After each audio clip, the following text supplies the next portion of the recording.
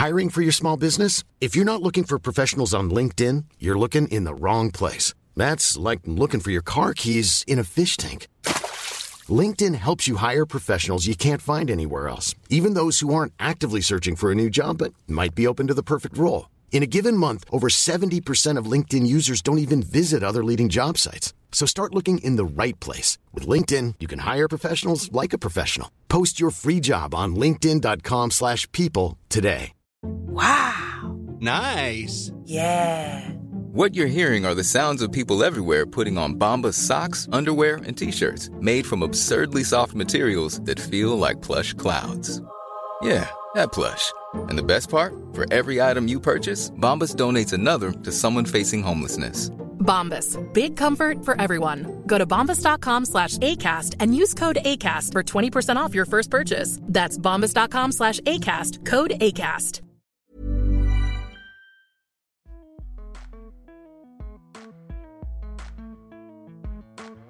It was like a year and a half of, just really intense rehab and lots of woodworking, lots of self-care. And I think it was weird because for so long I had been a teacher and like kind of mentoring and caring for students. And then all of a sudden I had to like give a shit about myself.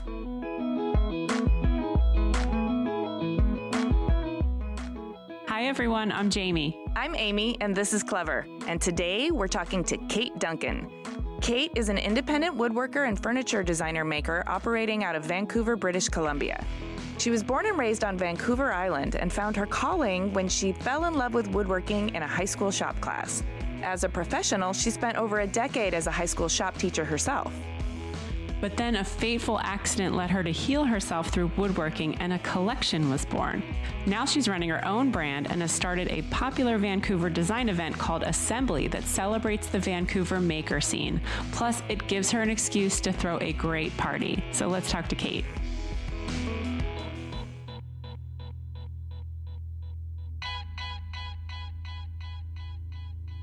My name is Kate Duncan. I live in Vancouver, BC, Canada. And I'm a furniture designer, maker, and I also produce an annual home and design event called Address. Why? Because I love it. I'm obsessed with furniture. Should probably be medicated. And I love throwing a good party. Nice. Yeah. You're my kind of lady. Yeah, the party part's really important. So let's go back. I want you to lay the groundwork for us and tell us maybe a story from your childhood, including the colorful cast of characters that might give us a good sense of where you began your creative journey or how things started out for you. What was your life like? I had a great childhood. I grew up in a small town on an island just off the coast of Vancouver. So it's a short ferry ride away. And my parents are rad. I have two incredible parents that I'm really, really grateful for, my mom and dad. My dad is this huge softy sweetheart with just wears his heart on his sleeve. And my mom is probably the smartest person I know. She's just absolutely brilliant. At around age 5, my brother entered the cast. And he's awesome too. All three of them are accountants. So that very firmly positions me as the black sheep in the family, which is an interesting position to be in.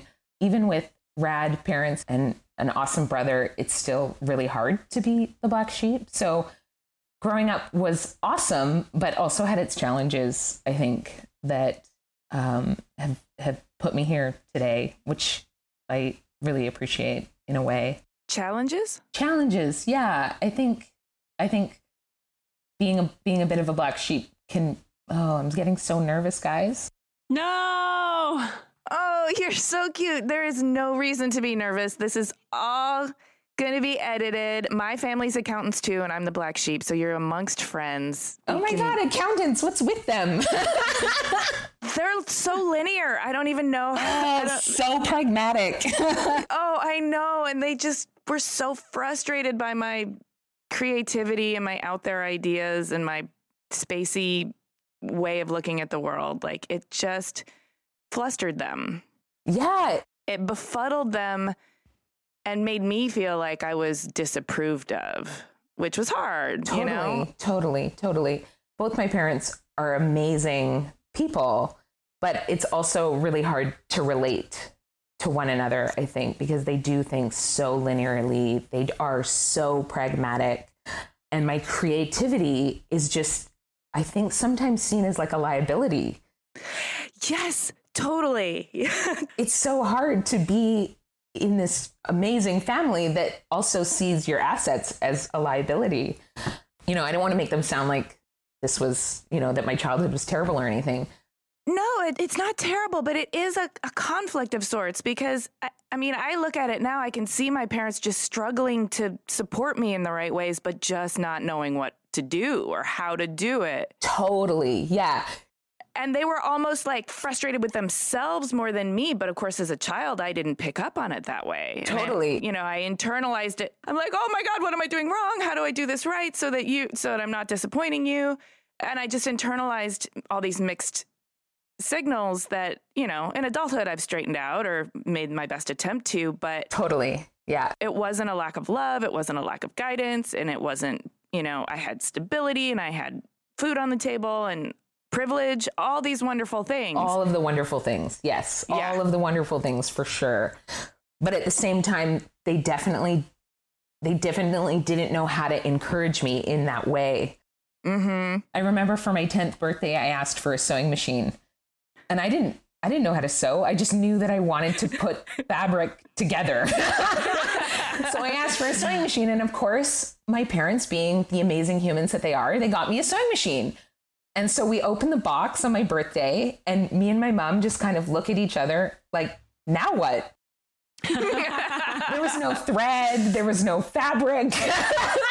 Like we didn't know how to turn it on or even plug it in. So the sewing machine present led to the next present, which was sewing lessons that I took for years. I took sewing lessons for years from this cute lady up the street. And so we figured it out, but it didn't come naturally, to say the least. Yeah.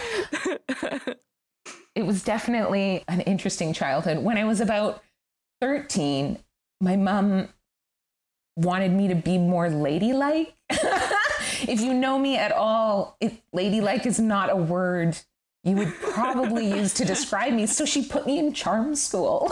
Like, who does that? So I had to go to charm school when I was like 13 years old. We learned how to like walk up and down stairs and get in and out of cars. We learned how to do our nails. Like, I'm so not that girl. But here I am in this like class of all these other girls that are just eating this shit up. And I'm like, you guys are whack. I'm doing every finger a different color and you're all going to have to be okay with that. And then you go home and you feel like my mom's disappointed in me because I'm failing charm school. Totally. And I did fail charm school and she sent me back. She made me do it twice. Oh man, it was a time.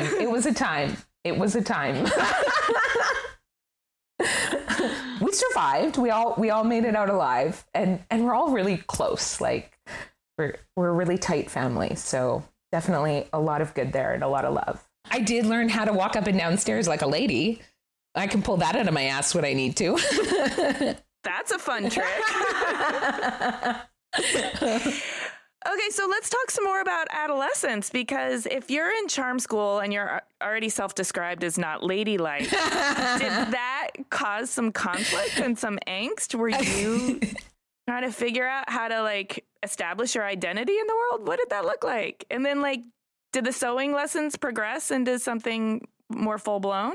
Yeah, adolescence was also an interesting time. It's hard to be other, you know? Yeah. Mm-hmm. I was really into music when I was in high school. So I, of course, signed up for band class, and I showed up at band class and looked around the room and went and sat with my people, which were the girls, which were all holding like flutes and clarinets. So I picked up this little tiny flute with my giant man hands and all these 10 little buttons and this tiny little mouthpiece. And I started to play the flute, and it lasted for like a few months. I gave it a good try. I really did. I really tried. And then one thing led to another, and it was a slippery slope. But the next thing I know, I'm playing the tuba. It has this big toilet bowl mouthpiece that you just push up to your face and flap your lips into. It's got 3 big buttons. It's like this giant beast of an instrument. So I ended up playing the tuba and the trombone all through junior high and high school. I was in many, many woodworking classes. I was like this major geek. I took my first woodshop class in grade 7. Everybody had to. I'm so jealous. There was no woodshop for me. Me neither. I feel like I would have found my path so much sooner had I had the opportunity to take a woodshop class. Yeah, I loved it. I was totally hooked. So that was, a love affair kind of at first sight. So grade 8, grade 9, 10, 11, 12, I was a woodworking junkie. By the time I was in grade 11 and 12, my shop teacher was enrolling me in woodworking competitions. So I did definitely, big picture didn't really fit in. My tuba playing woodworking ways were like not sort of normal. But again, I made it out alive. I did it in my own way. So then, what happened after high school? Did you know kind of what you wanted to do? And did you end up going off to college to study? I don't know. I guess it would be some sort of woodworking or design or furniture building, or what'd you do? I think I thought I knew what I wanted to do. I thought I wanted to be a teacher. And so I went to university to become a shop teacher. I studied woodwork, metalwork, drafting, and automotive at a post-secondary school. And then I got transferred to another post-secondary school where I did my undergrad in education. And then I taught high school woodshop for like almost 10 years. What was that like? It was wild. It was a wild time. Lots and lots of boys. They are such an interesting group. I was going to say high school boys are 15-year-old boys, and 30 of them. That's a fascinating case study. It was really interesting. I remember I kind of started to figure it out when I brought in this giant stereo system. I mean, the speakers were like 5 feet tall. It was huge. And we would blast AC/DC and just jam out and hammer stuff. And they loved it. That's their language. You're speaking it. Yeah. It took a while to kind of figure it out, but they loved it. And then partway through my teaching career, I want to say I got a bit bored. I think I was looking for a little bit more. So I went back to university to do my master's degree. And I wrote my master's thesis on gender inequity in trades training programs. And that was really interesting. I learned so much about myself that I didn't even know I didn't know. You know what I mean? Mm-hmm. It was so interesting. I interviewed a number of girls who were in woodworking classes or automotive classes. I interviewed girls who I considered to be experts in being trades students. And I wanted to figure out what that reality was like for them. I mean, and I kind of thought I knew, I had been a student in woodworking classes for many, many years. I had, woodwork, metalwork, drafting, automotive. I'd taken all the classes, but it was really interesting to hear the perspectives of these young girls who were kind of kicking ass in woodshop class. Each one of them had their own story about how they assimilated to this sort of hyper masculine culture that was in their classroom. And if they didn't assimilate, they didn't really feel like they got the respect or even the information that they needed. No, you don't get the respect, you don't get the information, and you get sidelined in a way that means you're not getting what you need to out of the situation. Totally. So it was so interesting to hear how each one found their way into this kind of world through assimilation. And I didn't even realize I had assimilated, but I totally did. Like, I totally identify as like masculine of center. I wear big boots and, swear like a trucker. And they were all describing the same thing. It was like, oh my God, I'm not alone. Oh my God, this is so fun for me because it was exactly the same for me. I learned how to drink like a fish and swear like a sailor and talk shop with the guys. I learned how to use leverage instead of brute force for things that I wasn't strong enough. I learned how to speak the jargon in a way that bypassed any sexual stereotypes, Yeah, it's so interesting, hey? Yeah. And it's this big step, it's actually really big, this thing that you have to commit to doing and then do it. Mm-hmm. Mm-hmm. Yes, and it's such a barrier. It took a toll on my femininity too. Totally did. Yeah, one of the research findings was that realistically, only girls that were really willing to sacrifice their femininity were ones that succeeded in trades training programs and went on to have careers in the trades. Wow. Yeah, it was some like heavy shit that I didn't even really realize I was a part of. Yeah. Interesting. Yeah, it was so interesting. It really blew my mind. Yeah. I love that you did the research on this because I know it as part of my personal experience, and I sort of can assume or extrapolate about other females' experience, but I really haven't chatted anybody up about it in depth. Yeah, I know, right? And I think a really common sort of understanding or belief is that girls and women just aren't really interested. They don't really want to know those skills. And that's not it at all. Like, it's not it at all. No, and I found like all of these skills that I didn't know I had because they hadn't been sort of drawn out of me in my youth. But I have this incredible mechanical prowess and an inept. Yeah, I'm inept in a lot of ways. But this innate sense of spatial relationships and this nonlinear thought process that can synthesize disparate ideas in a way and then figure out the mechanical process to connect them. And that was so fun and so exciting for me. But then I also had to deal with this conflict, which was that everybody sort of assumed because I was interested in that I was also a tomboy and that like hunting and fishing and sports were things that were interesting to me. And that's so not my jam. No. And I was like, I want to do my hair and wear lipstick and high heels and go to punk rock shows, and totally. There is a little bit of connection between punk rock and woodworking, but yeah.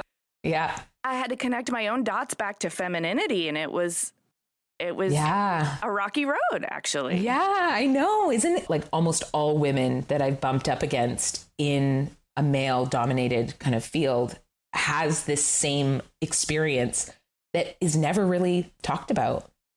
Like, it's always labeled as something else.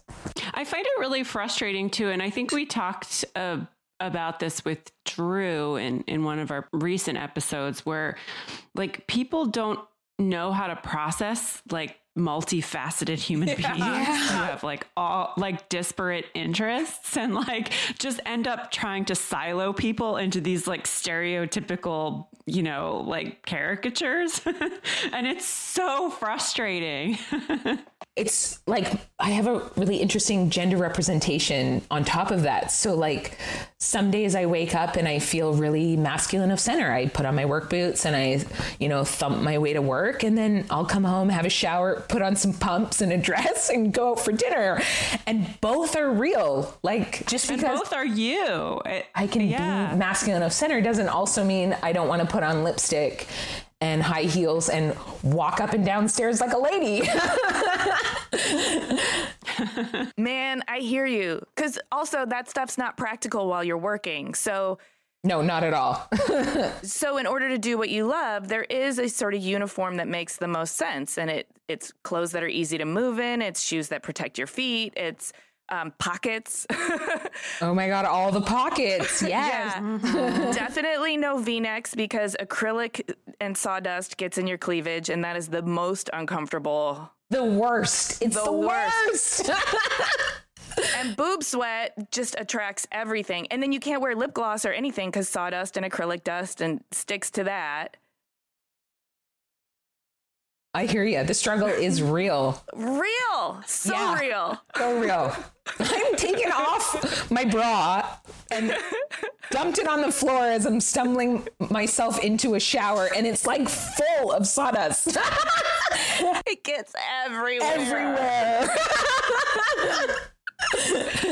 But I remember it used to feel so good sometimes to just take off the sweaty jeans and shower away the masculinity and put my girl self back on. And I feel like that kind of switch between the two makes each space more like vibrant, more vivid or something, more powerful. Yeah, the contrast does something, I think. Yeah.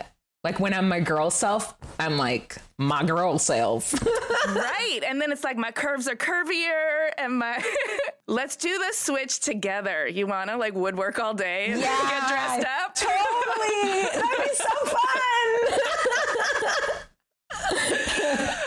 Okay, let's talk about your professional life because now you're fancy. You're an East Vancouver-based independent designer, maker, woodworker. And you've made a brand for yourself and you're doing your thing. I know. Isn't it wild? We want to know how it happened or how you made it happen. Like, what were the first few steps into the professional world like when you decided to do this?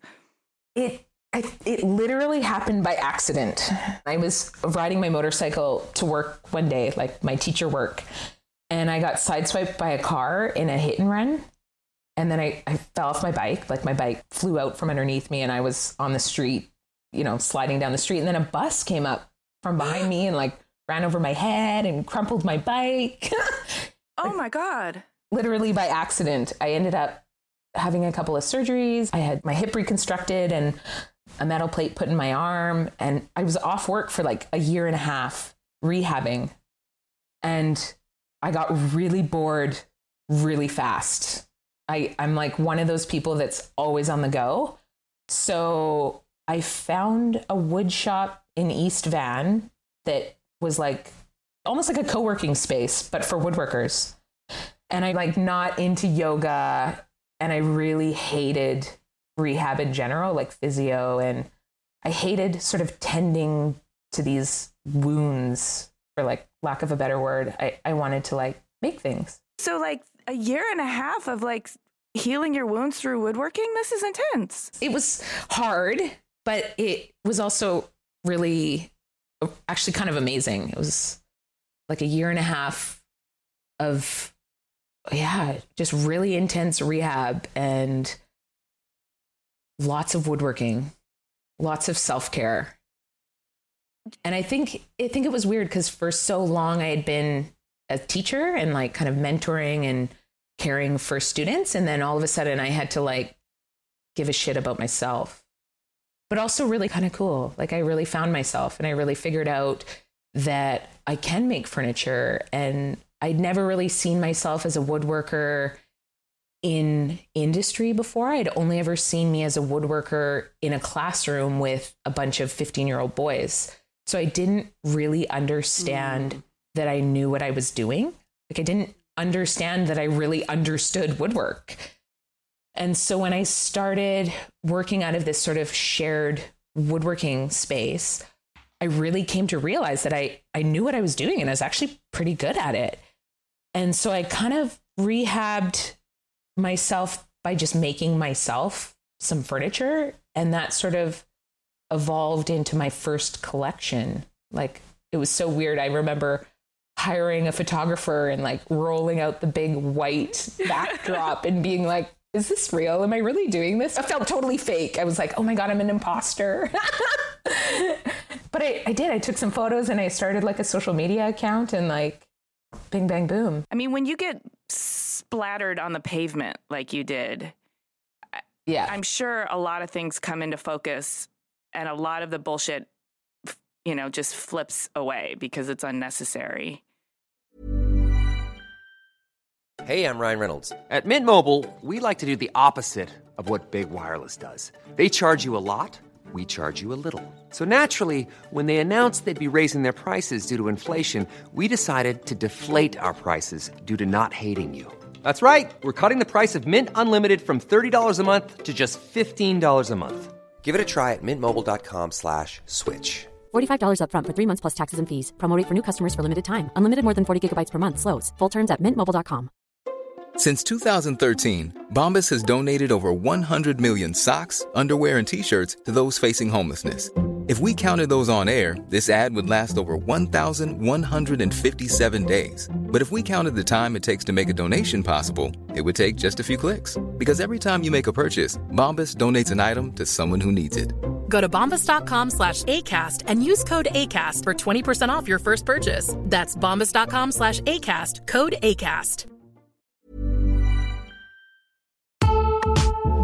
Clever is supported by Tools and Weapons, the podcast hosted by Microsoft Vice Chair and President Brad Smith. A recent episode took Brad to Venice, where he connected with Eve Ubelman, a partner whose company, Econem, has developed a game-changing technique for creating digital architectural models so comprehensive they've been dubbed twins.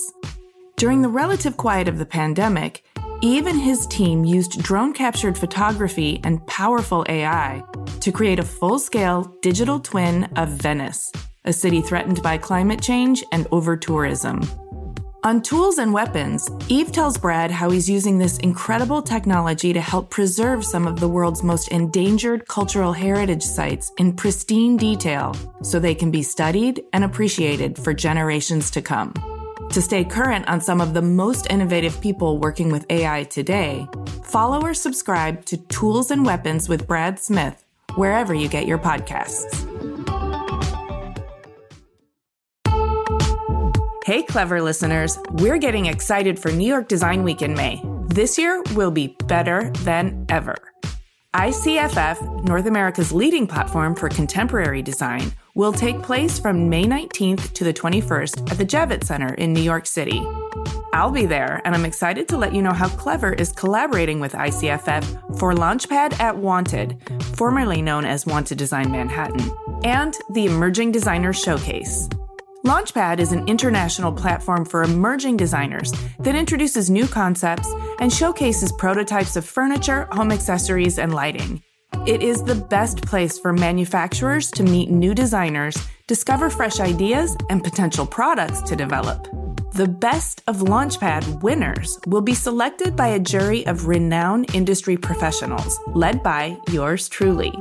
And they will go on to be featured in another edition of the popular Emerging Designers Showcase. I'll be leading the Emerging Designers Showcase live on the Talks main stage, where the 5 Launchpad finalists will have a chance to present their projects to our esteemed panel of professionals. It's always a really good time. So mark your calendars for Sunday, May 19th at 4 p.m.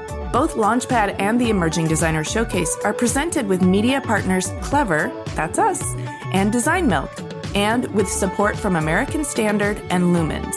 Visit icff.com to learn more and register to attend. Those are the letters icff.com. Come by and say hi. I would love to see you there. Support for Clever comes from Wix Studio. Instead of reading you another, let's be honest, boring ad script, Wix Studio just sent me this wild-looking Alice in Wonderland-themed website to scroll through and tell you about. So, whoa. This is not the web I'm used to. There's something called mouse parallax, which makes it feel like you can go deeper into the screen. And as I scroll down, it's like I'm falling down the rabbit hole. And things are moving in depth and perspective. Even my cursor has morphed into a glowing little orb.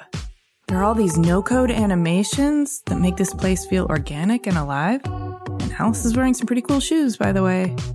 Okay, I know I'm mixing up my narratives now, but we are definitely not in Kansas anymore.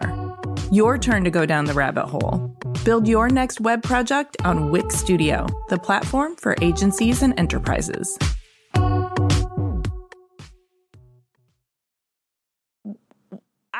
have always felt that making is therapeutic, but I can't really articulate why or how. Can you? Well, I think being physical and moving is just important. Like, I think it's just something that people are built to do. And I always admire people that are super sporty and athletic. It's like, God, I wish I could move my body in that way, be sporty or coordinated. Oh my God, guys, I'm like so not coordinated. But woodworking is like same shit, different pile. It's still being able to skillfully move your body and make things. I definitely found a lot of strength in that, in being physical and figuring it out again, like question mark. Like I had to kind of figure out how to use my body again in a way that worked with like my bum hip and my kind of wimpy wrist. And, you know, it was really cool. It was really therapeutic. You know, they'd say like, you got the blues, go for a run, you know, like go get some exercise and you'll feel better, like mentally. Mm-hmm. Yeah. It's like that, I think. Well, it relieves stress too. So I think there's just something about like something in your brain starts firing, like endorphins kick in or something like that. Or, you know, your brain can stop focusing on the negative things and focus on the task at hand, which releases the tension, I guess, in a sense. Totally. Yeah. I was so sick of like going to physio and occupational therapy and all these different therapies where they'd like move your arm back and forth, back and forth, back and forth. And I'd be like, okay, this is like really lame. I'm going to go do this in a wood shop and be productive and not really think about moving my arm back and forth, but actually think about creating something and then actually create something beautiful. And kind of like that first collection, I kind of blew my own mind. I was like, God, I didn't know I had this in me. And all of a sudden there's this body of work that's like actually really cool. And so you've got this first collection. So then what happens? Obviously it was successful because you're still doing it. I kind of stumbled into the business, like I said, by accident. So I literally had an accident. I kind of accidentally made a collection. I was just making furniture for myself. I had no intention of launching a collection. And then I kind of went, okay, this is cool. I can do this. I'm going to actually do this on purpose now. So I took some time. I like let go of my teaching career and I designed a body of work that I thought could actually be manufactured and could actually sort of appeal to people, not just, you know, my own self and my own storage problems in my tiny 1-bedroom apartment, you know, like no more drawers, enough with the drawers, Kate. So yeah, the second collection and the second kind of kick at the can, I think, is what really established the brand and what actually is successful, if that makes sense. Mm-hmm. Well, so Address wasn't an accident. So can you tell us about this event / platform / showroom thing that you've created? It's really awesome. Yeah, I love Address. Address kind of feels like, you know, if Kate Duncan brand's kind of my main staple, Address brand kind of feels like Kate Duncan brand's little sister. Like she's so cute and adorable and you just got to love her. She's kind of a pain in the ass, but you just kind of got to love her. It's Address brand is, I had a hard time connecting with clients. I didn't know where or how to show my work. And I remember kind of talking to somebody and I sort of said, look, I got this beautiful collection of work. I know how to build the stuff. I know woodworking like the back of my hand. How do I find some fucking customers? Like, where are all the people? Show me the money. And so my friend of mine said, well, Kate, nobody knows you even exist. Like nobody knows you're here. Nobody knows what you do or why you do it. So like you have to tell them, you have to show them. And I was like, oh yeah, okay, I can do that. So Address, I started in 2014 and it kind of started, that was kind of around the time when pop-up shops were like a thing. And so it sort of started as a pop-up shop. I remember I had to beg, borrow, and steal 9 exhibitors to show work with me. Nobody wanted to do it because like, who am I? I'm nobody, right? And so I was like, I'm going to do this cool pop-up shop. You guys should join me. And so they did hop on board and we did the show. There was 9 exhibitors the first year. It was in this teeny tiny little venue in the most grungiest neighborhood in Vancouver. It was, nobody came. Nobody came to it. We actually had a really cool party. My friend Amber invited all of her designer friends. And so there was a great party. But then other than that, pretty much nobody came. Nobody knew we were there. And I remember I went to my friend Kevin's house after the first address, and I didn't sell anything. I didn't sell one piece of furniture. I thought I would sell everything. I thought I would sell beds and credenzas, and I didn't sell anything. I didn't even sell cutting board.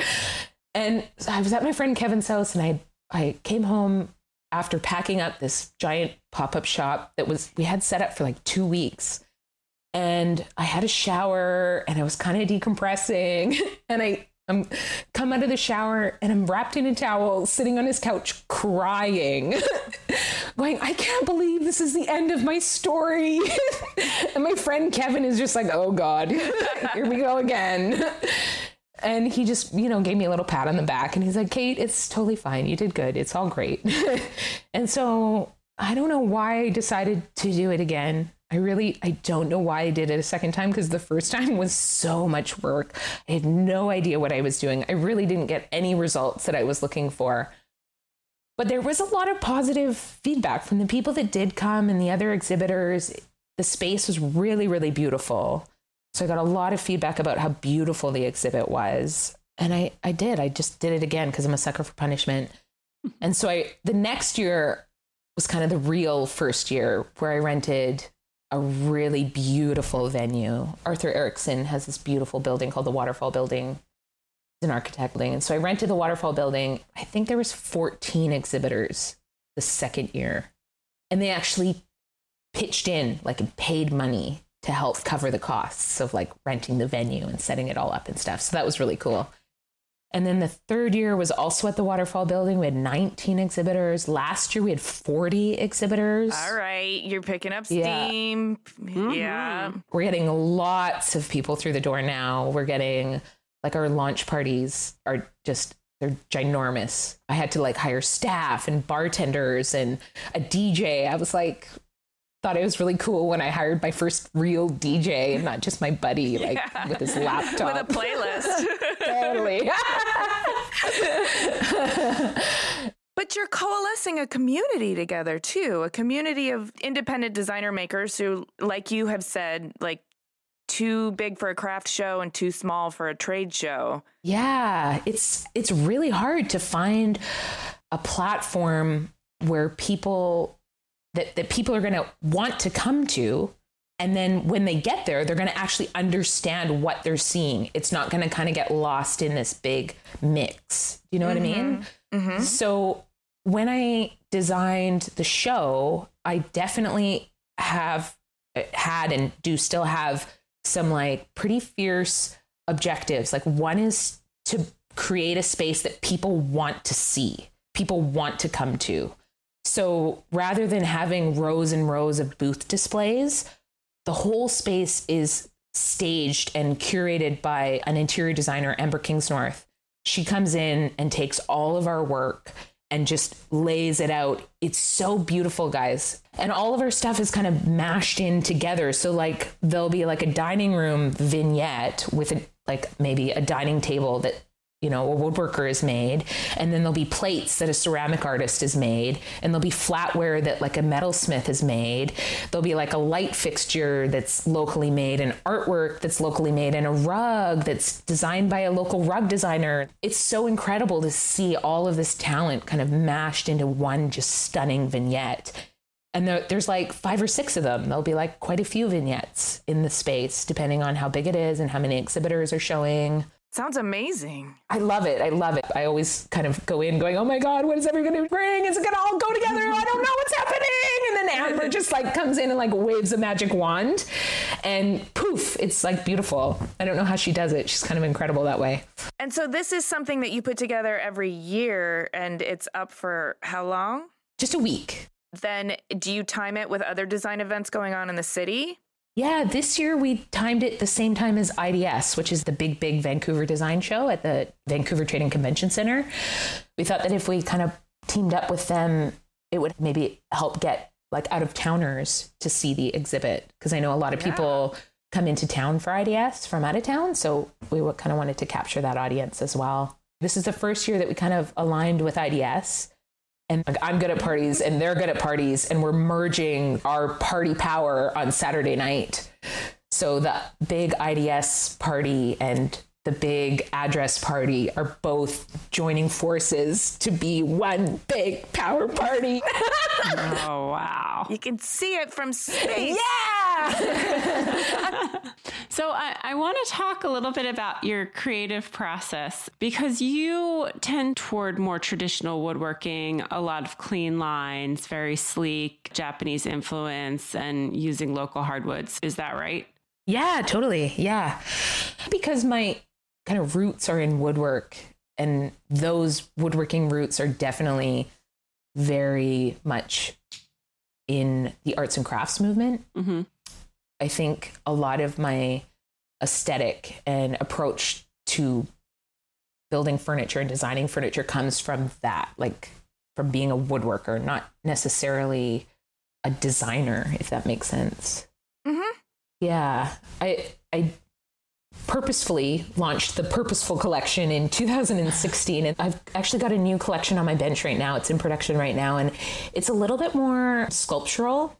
So I'm kind of excited to see it really take shape. It's more coming from the perspective of a designer, I think. I mean, I didn't go to design school or anything, but I definitely have an appreciation for design and aesthetics. So rather than just looking at and studying furniture and like the arts and crafts movement and Nakashima and Sam Malouf and all of those, heavy hitters, I started to look at different forms of art, glass, sculpture, ceramics, even lighting. There's some beautiful lighting happening. And the new collection is much more sculptural in its aesthetic. Mm. When I was in high school, my big high school project in grade 12 was a roll top desk. And the top of a roll top desk is these strips of wood that roll. And Did you make a timbre? Yeah, tambour. Yeah. So the new collection doesn't have any functional tambour, but I use that method to shape the pieces. This sounds really weird and kind of out there, but I use that concept and that technique to create different shapes. Like curvilinear shapes? Are you connecting with leather, or how are you joining? Yeah. Wow. That sounds beautiful. Yeah. It's super fun. And it's fun to like kind of lean into something that's a little bit less technical. Like it's not just dovetails and miter joints and, Yeah, but timbre's pretty technical. I mean, I guess if it's not, doesn't have to slide, it's a little less technical, but yeah, still. Yeah. I love that it doesn't really slide. It just is a function of creating curves and different shapes. So we're having a lot of fun with that. Ooh, I'm intrigued. Yeah, it's going to be good. It's going to be good. I'm excited. Okay, so let's talk about you like holistically, because we've already gotten a sense of the contrast between your masculine and feminine sides. As a professional out there in the world, you wear many hats. You're a woodworker. You're also a designer. You've started this brand, which makes you an entrepreneur. You've been a teacher, and I know that you have an apprentice, so you're a mentor. You've organized this platform, this event. You've hired DJs. You're a prolific beer drinker. That's very true, yes. All of the beer, all of the time. But I want to know, like, what's the ratio? These are all different hats that you have to wear. What's the ratio? And like, what hat do you only wear when you have to because it's necessary? And what hat never comes off? Oh, such a great question. So many hats. It's hard. It's hard to figure out which one to put on and when. I get really good at making lists and then taking those lists and then prioritizing things, like lists on lists. I gotta say, I'm not a real big fan of like actually running a business. if I could like delete entrepreneur off of my desk, I would just get rid of the whole desk. I don't need a desk. I need a workbench. Wouldn't you just love to be able to hire your own boss, like your own business manager? Totally. Oh, that'd be so rad. And then they could tell me what to do and how to prioritize everything. Oh, that sounds amazing. How do I get one of those? Oh my God, the spreadsheets. Oh my God, all the spreadsheets. And you think, oh, both their parents are accountants. They'll do all the spreadsheets. No, they don't. They don't help me with those. Yeah, I think if I could get rid of that part, I probably would.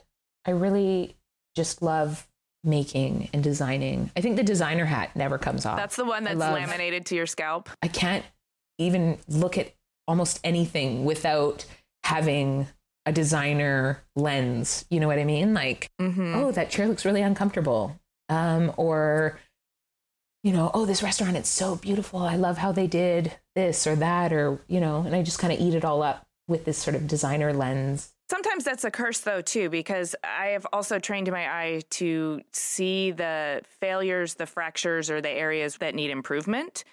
And so sometimes that robs a little bit the beauty of an experience when you're seeing how to improve it.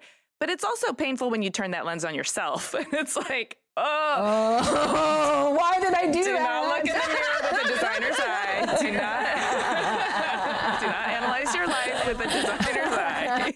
No, I know. It's hard, right? Yeah. Oh, that's real. That's real. Oh, dear. Because there's always like room for improvement. Oh, so much.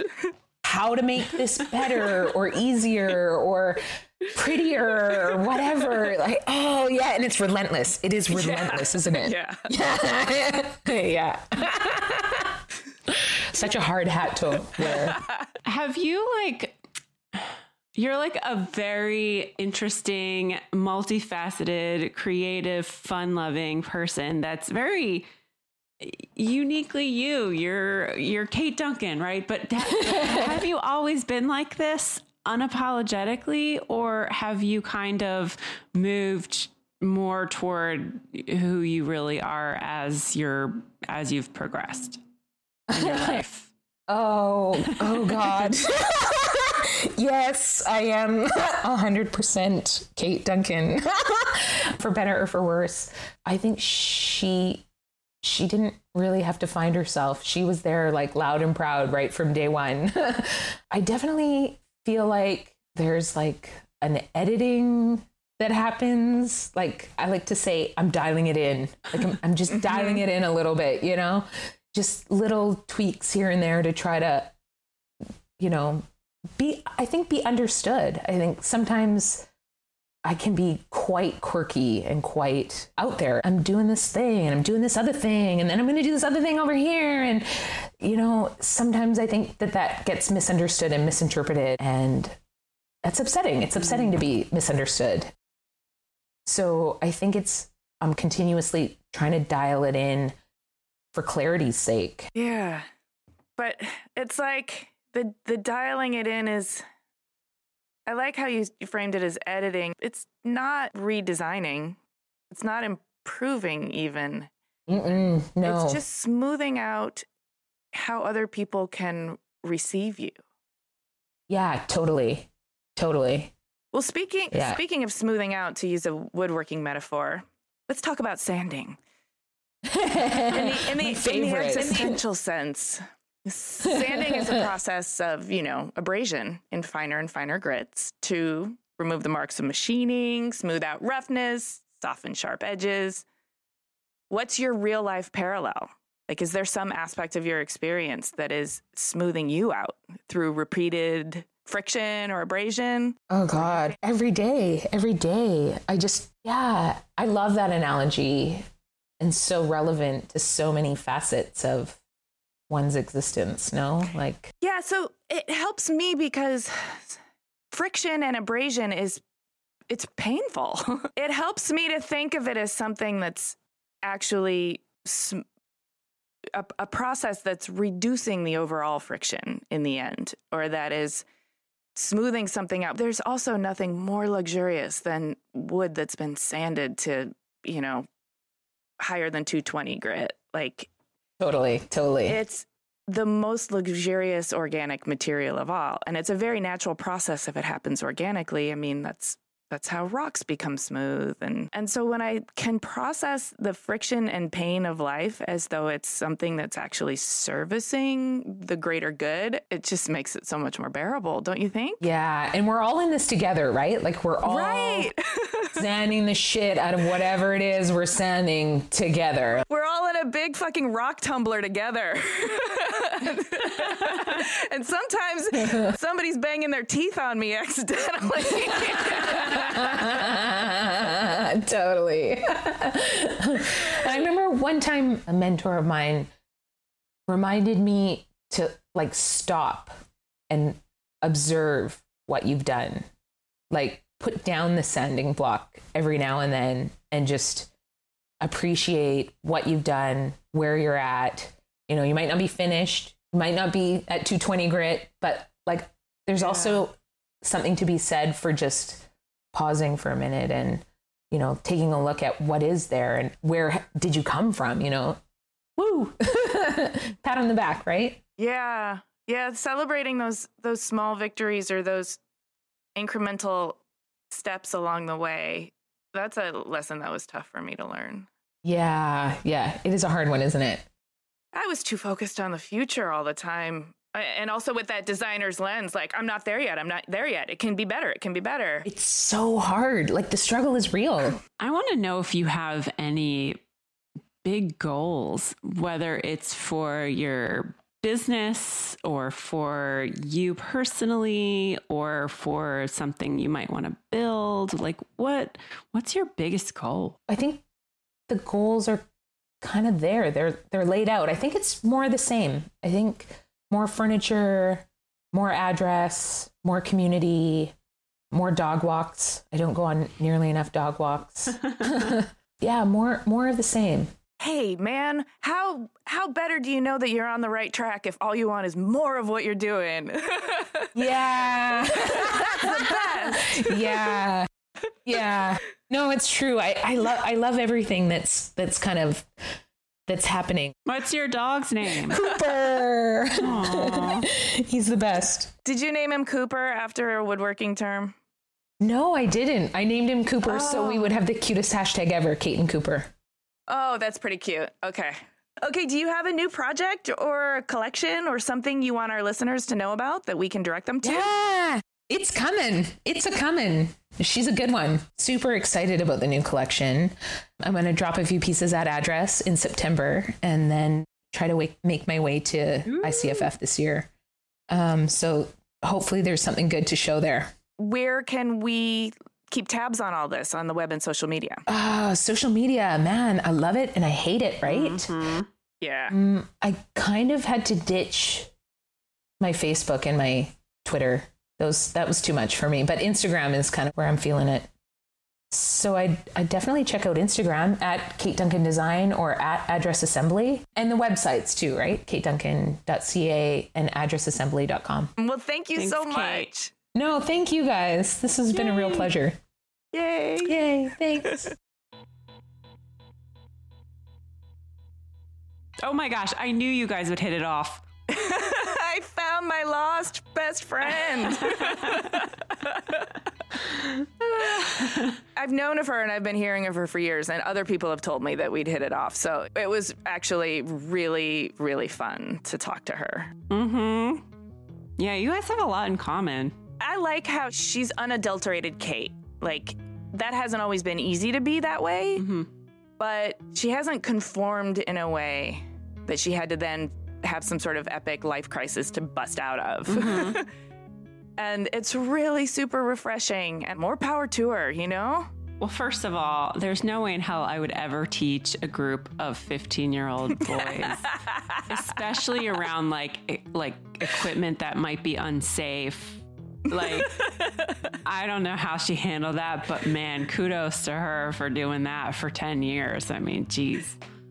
Yeah, that's not something that appeals to me either. I also really appreciated what she was talking about when she was looking into gender in the trades. I think that's a really important topic, and there's not enough conversation about it right now. And I think there really should be, because like she said, like, it's not that girls aren't interested in learning how to do these things. It would be really great to figure out more ways where those things could be presented to girls at an earlier age, or have them have more hands-on experience. Because she said she had her first shop class in 7th grade. Like, we didn't have shop. I don't even remember. I guess there was shop in high school, but it wasn't even something that was presented to me as an option. I agree with you. I think it's super fascinating, all that research that she did, and it brings to mind a couple of things. There's a lot of talk about the gender disparity in the tech industry these days, and women have said that it's just a really unpleasant proposition they have to make in order to enter this like sort of brosphere, and how to navigate that brosphere. And another thing that I am reminded of is when we talked to Norm Abram, and he talked about how there's going to be so much opportunity in the trades because we're entering a space in which we've lost a lot of trade labor. And so we need to fill that up, and we should be filling it up with a more equal proportion of men and women because, well, there's a lot of good things that come from diversity of thought, diversity of ability, and also if we can somehow make it a proposition where women don't have to not be women anymore in order to do it. Yeah. Like, why do you have to have just one persona, or just stick with your masculine essence, and you can't embrace your femininity? That doesn't make any sense to me at all. And there's so many ways that really, really subtle ways that women just get funneled away. It's not even like they're told they can't do it or they're not welcome here. It's like they just get subtly encouraged to do something else somewhere earlier down the line. And so I just feel like that's not good for society. That's not good for the economy. That's not good for healthy, well-rounded people. Yeah. I was treated as such a novel idea when I was a finish carpenter. You know, I was a contractor. I would drive around with tools in my van and go fix shit for people or make stuff for people. And I couldn't believe what a novelty I was. I mean, I could believe it, but I just don't think it needs to be a novelty. It's a very real skill that anybody can possess if they want to. It's super annoying too to feel like you're a novelty, because it feels like you have to be a spokesperson for like the whole gender of women who are in woodworking. Like, yeah, how can you represent this whole class of people? And you're like, I'm just trying to do my job. Yeah, I'm just doing my thing the way I do my thing, okay? Well, anyway, Kate Duncan, her story about being in the accident was incredible. Well, first of all, thank goodness she survived that accident and was able to continue doing work after that. My gosh. But I think it was a beautiful story of being able to rehab in a therapeutic way physically, but by actually creating and using her talents and doing it the way that she wanted to do it. So this was like an unfortunate yet fortunate way for her to transition into doing something completely different. And it sounds like she really loves what she does, not only with her own brand, Kate Duncan, but with Address, and building this whole incredible design community that she's built in such a short time in Vancouver. I know. That enthusiasm is powerful, too. She's a force. I love it. I do want to mention that if you had a band with Kate, it would be called Sawdust Cleavage, and your first album would be called All of the Pockets. Oh! Yeah, those are the things I take notes about when we're having our conversation with guests.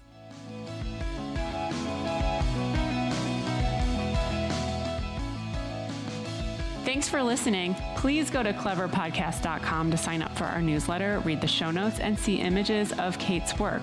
You can also find us on Apple Podcasts or wherever you get your podcasts. Plus, please do us a favor and subscribe, rate, and review. It's one of the easiest ways you can help us keep on making this show and get new listeners.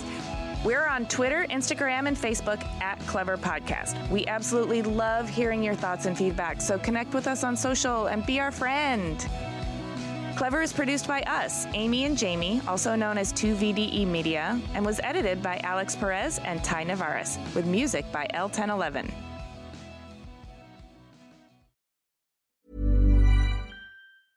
Okay, I have two new obsessions that I need to share with you. Impress No Glue Press-On Manis and Impress Press-On Falsies Lashes. Trust me, these are getting ready game changers. Both require no glue, so there is no damage to your natural nails and lashes, no mess, and no annoying dry times. Just one step and you're done. Boom. Instant glam. Visit impressbeauty.com/presson and use code PRESSON25 at checkout for 25% off Impress Manicure and Press-On Falsies.